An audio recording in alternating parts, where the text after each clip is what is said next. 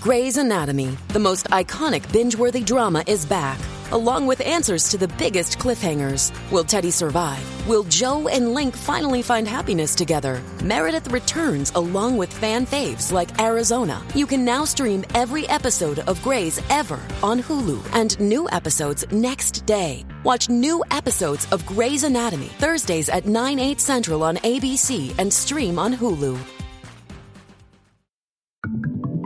Resolute Square.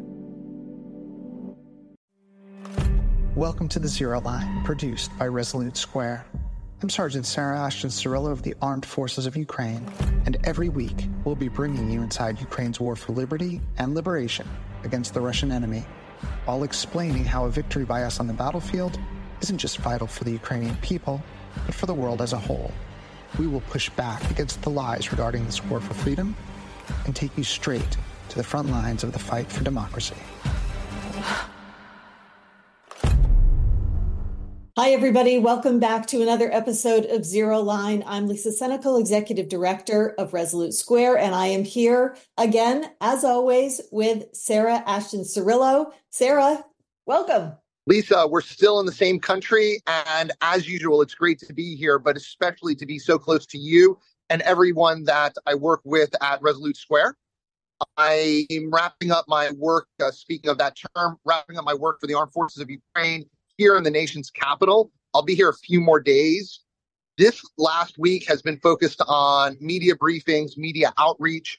Last week, I made a quick sojourn to New York City, where myself and my commander, Ilya Boshko, spoke to the Foreign Press Correspondents Awards dinner, where we touched on a very important facet of democracy, and that is the ability for the media to carry out their role as a pillar of freedom, which means giving the media access to stories and allowing them to report even during martial law.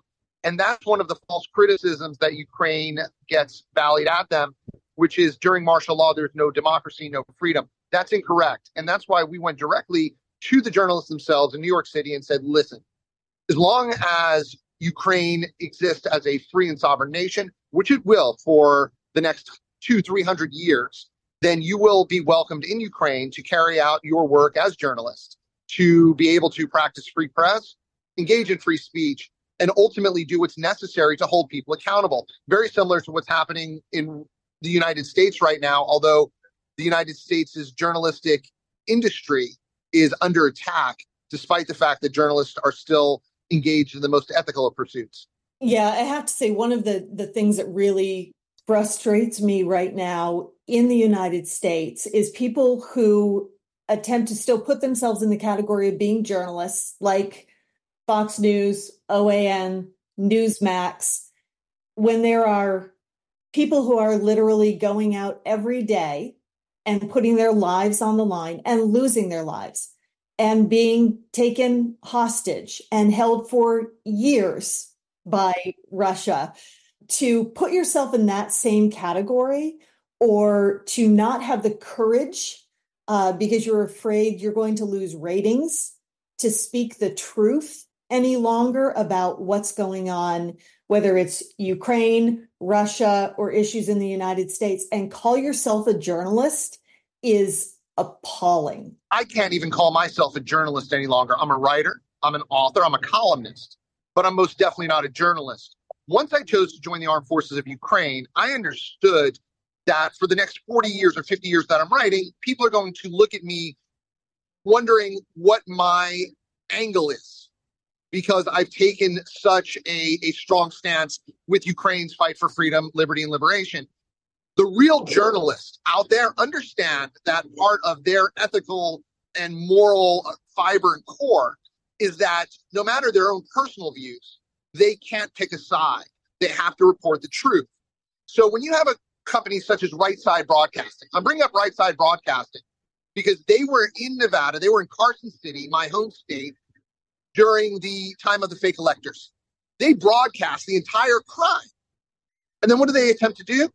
They pulled down the footage. However, being that that's where my journalistic chops were started, I had saved the footage, and now you can see it online on my Twitter feed. It's out there. Obviously, the Attorney General had it, and the J6 Commission had it. as well after the fact. But I said, this is history. And I didn't trust them to not go ahead and try to cover their tracks, because you understood what was happening, understood it was a crime.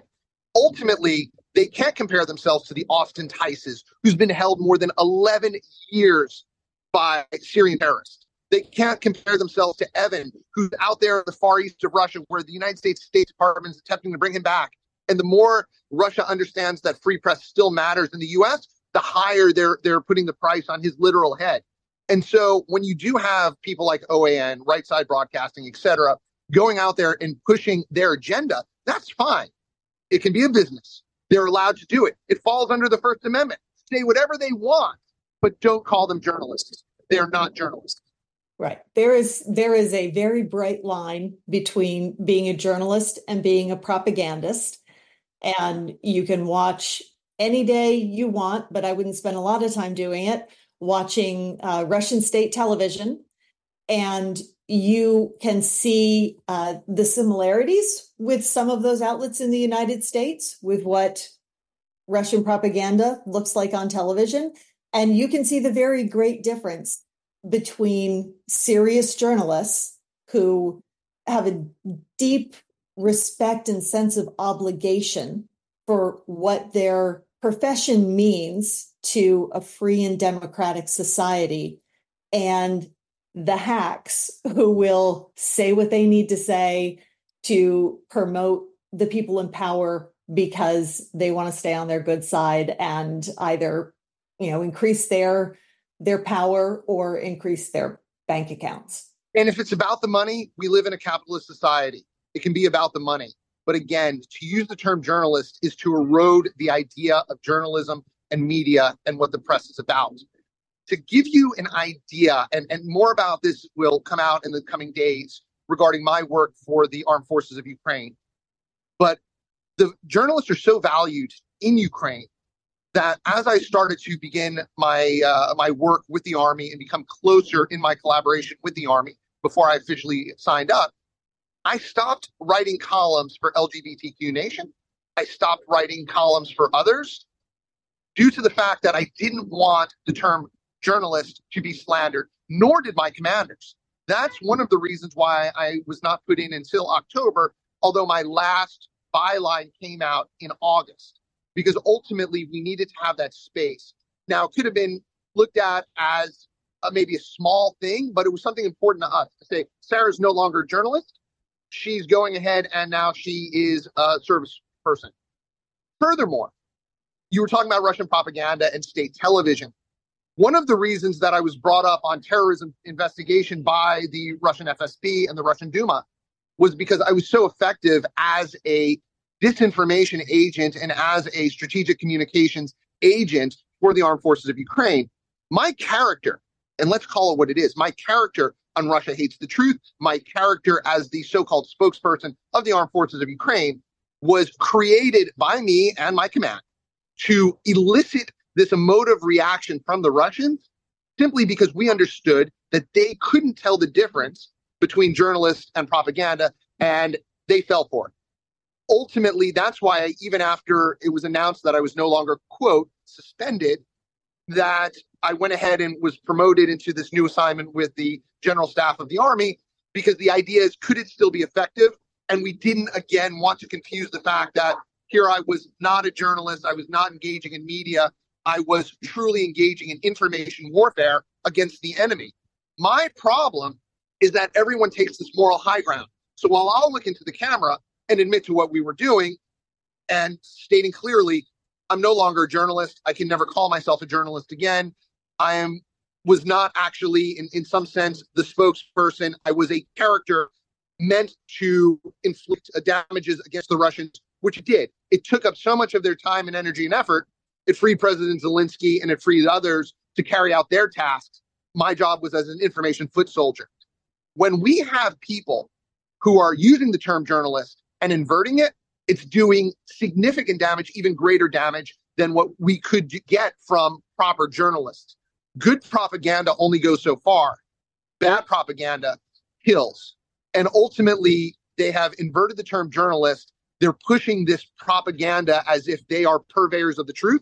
But in fact, we're finding them out we're disrobing them, we're disarming them, and ultimately, when democracy is stabilized in the United States, stabilized across Europe and the world, the free press are going to be able to write about what they've gone through in order to be able to stabilize the democracy as one of the pillars of freedom that the media is. When I was in middle school, high school, college, working for school papers, but we had an education in school about what journalism was. We had journalism classes for even people who weren't going to become journalists. And I think the sense in the United States, or the understanding of that separation of journalism and propaganda has become really blurred. So even though people who consume so much of the far right media, most of those people don't refer to themselves as journalists. But because they're on television and they're talking about current events, we now make the assumption that they are journalists, or some in the United States make the assumption, and that they're speaking the truth and it's not just propaganda. What do you think in Ukraine the level of understanding is of where that line is, and how important a free press is to them being able to have a stable democracy? Shipping can make or break a sale, so optimize how you ship your orders with ShipStation. They make it easy to automate and manage orders no matter how big your business grows. And they might even be able to help reduce shipping and warehouse costs. So optimize and keep up your momentum for growth with ShipStation. Sign up for your free 60-day trial now at ShipStation.com and use the code POD. That's ShipStation.com with the code POD. There is nothing more important in Ukraine than a free press in order to stabilize democracy. Again, that's one of the reasons that my commander and I were sent over here on our mini delegation. While it overlapped with the larger delegation, we were sent over to do briefings with large media outlets. We were sent over to speak directly with journalists who had concerns as to what was happening with free press. Our message was clear. Our message will continue to be clear. In Ukraine, journalists are welcome to do their jobs. One of the things that angers me, and I'm going to use this term, angers me, is when social media, even on the side of Ukraine, will attack the journalists for doing their jobs. Allow me as a columnist to make the argument 100% of the time for Ukraine, if that's what I want to do as a columnist, as an author, as a writer. Allow the journalists to carry out their tasks in their profession. Totally different, as you brought up just moments ago. Ultimately, the biggest concern for Ukraine when it comes to foreign media is that foreign media will pull out. Why would the New York Times go ahead and spend a significant sum of money that they do in order to have their journalists out there if their journalists' lives are in danger by the good side, not even by the Russians? So the Russians kill journalists, and then supporters of democracies will sometimes criticize journalists, not understanding the damage that it can do. When it comes to local journalism in Ukraine, where I think it's at right now, especially because of President Zelensky's crackdown on the oligarchy, which is one of the reasons he was elected with over 70% of the vote in 2019, was to make certain that the oligarchs were not able to just have their mouthpieces out there in media. Now, that concerns me a little bit as a capitalist. It concerns me a little bit as somebody who believes in free press. I'm not someone who's against Citizens United, because, again, I think free speech is free speech. However, it can only be successful once it's taken root. And in Ukraine right now, it hasn't taken root enough.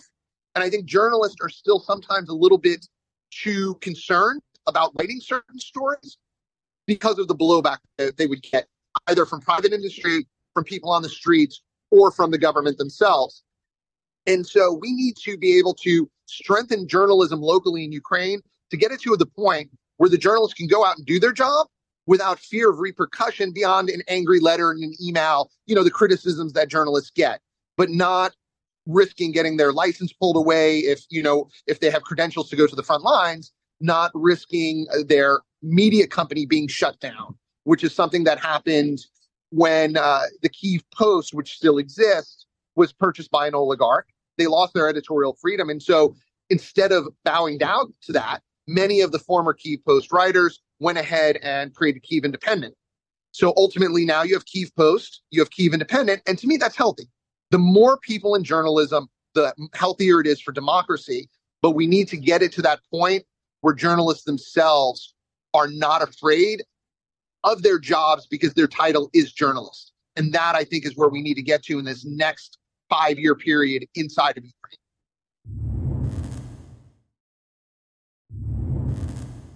There's a lot of money in being a columnist, more money maybe in being a columnist and being an opinion maker and being a talking head than there is in being a journalist as well. Furthermore, despite the proliferation of self-publishing templates such as Substack or Medium, it's very hard for journalists to make a decent living unless they're employed by one of the corporations. And as so many of the hedge funds come out here and buy out the corporations, we're dealing with that. And so again, if somebody can make money being a columnist versus being a journalist, they're going to have to look out what's best for them and their families as well. And so we need to stabilize the economics of journalism as well moving forward. Completely agree. And I would love to see us return to a time where we have a much broader swath of representation in journalism. We tend to have journalists coming out of more urban areas. Our small papers, regional newspapers have really deeply suffered in the past couple of decades. And so you get a certain perspective, even if reporters are going from New York City out into Midwestern towns, you still have a filter there that you don't realize you necessarily have. And it's different than having reporters who have grown up in other places and bring that natural perspective and understanding of the places that they're reporting on. Do you see that difference in Ukraine when it's stories being written by Ukrainian reporters versus international press? Is there just a level of understanding that the people who actually live in Ukraine are the only ones that can provide? There's no more simple way to put it. Everyone should be listening to Ukrainians first. Again, while I had a very large media presence, still do to some extent, even though my role has changed, I was a soldier carrying out my duties in weaponization of communications in the information warfare space. Outside of that, if you're going to be reading the news in Ukraine, you should be reading Ukrainian news first. That means Ukrainian journalists who are understanding the nuance, be it in Kyiv, be it somebody in the Transcarpathians, be it someone in the Donbass. There's micro niche areas of journalism in Ukraine where it's the best reporting in Europe because they're reporting on the largest full-scale invasion, full-scale ground war in 90 years, and they're doing it in a way that their countrymen can understand and that we can understand easily if we engage them. And with Google Translate, although you lose some of the nuance there with Google Translate, you're still able to get multiple layers deeper. Now, where do we need the New York Times? Where do we need the Washington Post? We need them to cover the larger stories that need the reporting that has to be backed up by fact checkers, by investigative teams, by lawyers. So if they put out a story, they're protected and they can fight back against it. But when it comes to the niche journalism, which is really the fabric that holds democracy together, then these local Ukrainian journalists are the go-to sources. Ultimately, we're seeing in the United States, one of the problems with local journalism is that because journalists are no longer revered and in fact are looked upon by some as the enemy, you'll find lawsuits being thrown at them that publishers just can't defend against. And so this is quelching the First Amendment in ways that the founding fathers could have never imagined. It's a bastardization of the legal process to take the right to engage in the rule of law, which is where our court system is, and to use it to bludgeon the First Amendment. Now, ultimately, what I would really prefer to see is investors find a model to be able to go into these flyover states, to go into these local communities, buy up these papers, and mount a defense of the First Amendment, mount a defense of journalism. my view, and this may be something that is looked at through the rose-colored glasses, but my view is that if the journalism is there, the money and revenue stream will come in as well, because local advertisers will be able to go ahead and say, hey, we want to support this mid-level paper. We want to support this community of 100,000 people. Let's go ahead and be grateful that we have these journalists here. And if we have the firewall up between the advertising sector of it, as well as the editorial and the writing sector, the three walls up between them, then that will also help create a revitalization in the United States of journalism. And again, that's what we need in Ukraine as well. And that's why I recommend anyone who's interested in what's happening in Ukraine or happening in the Baltics. Some of my closest friends are foreign journalists, not from the US. They're from the Baltic states. They're from Latvia, Lithuania. They're from Estonia, Poland. And they too have an understanding of nuance with local elections, with the different members of parliament that will be coming in. Why are things happening? We need those voices to be heard, especially in an interconnected society that we live in now.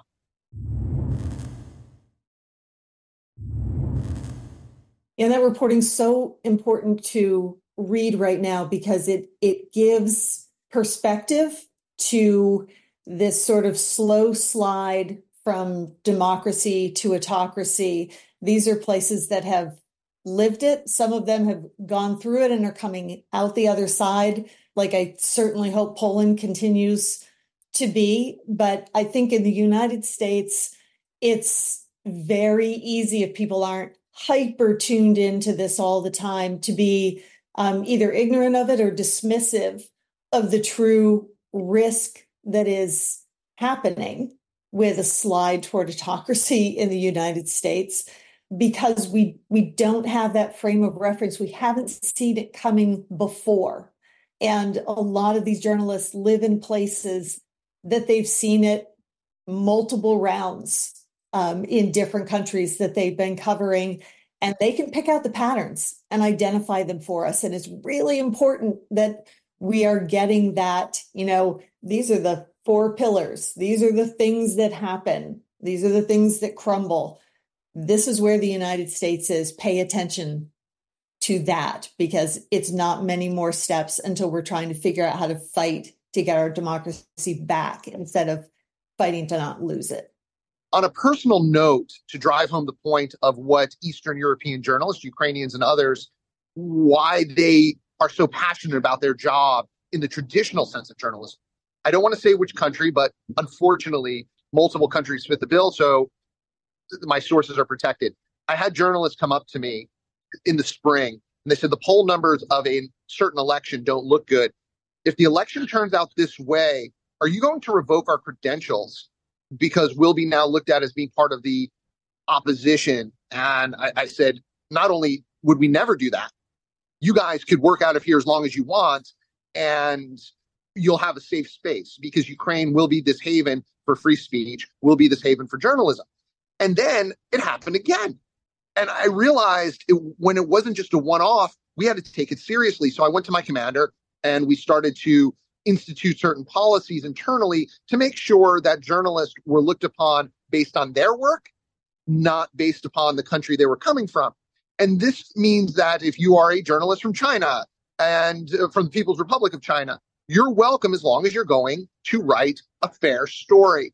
If you are a journalist from Slovakia, where the elections have changed, you're welcome. Holland, where we don't know what's going to, you're still welcome, because ultimately we have to trust the journalists themselves to be able to carry out their work regardless of the political situation. However, when autocracy doesn't just creep in, but autocracy arrives, that's when the chill begins in a way that's unfathomable. And that's what we have to truly be willing to fight against now. We're going to leave it there. Everybody, check your sources. Pay attention to what you're reading and consuming. It really does matter. Politics is not supposed to be sport or entertainment. It was higher functioning when it was boring and we didn't think about it very often. I would love for politics to get boring again and be about policy. So thank you. We are going to be back here again next Thursday at the Zero Line on Resolute Square. Please, everybody, follow the enemies list, that Trippy Show. Tune in. every Tuesday evening at 7 Eastern for strategy session. Great conversations happening there. And please consider becoming a member. It's support from our members that allows us to have the amazing group of journalists and commentators and folks like Sarah that we are bringing to you regularly. So thank you again, Sarah, so much for being here and for everybody listening. Thank you, Lisa. We will see you next Thursday. Thank you for listening to The Zero Line, a podcast brought to you by Resolute Square. Resolute Square's mission is to inform, lead, and connect. And The Zero Line is one of the tools that followers of Resolute Square can use to fight back against tyranny while championing democracy. Please like and subscribe to The Zero Line wherever you podcast, and follow us on Twitter at Resolute Square or visit resolutesquare.com. Thanks once more for hanging out at The Zero Line.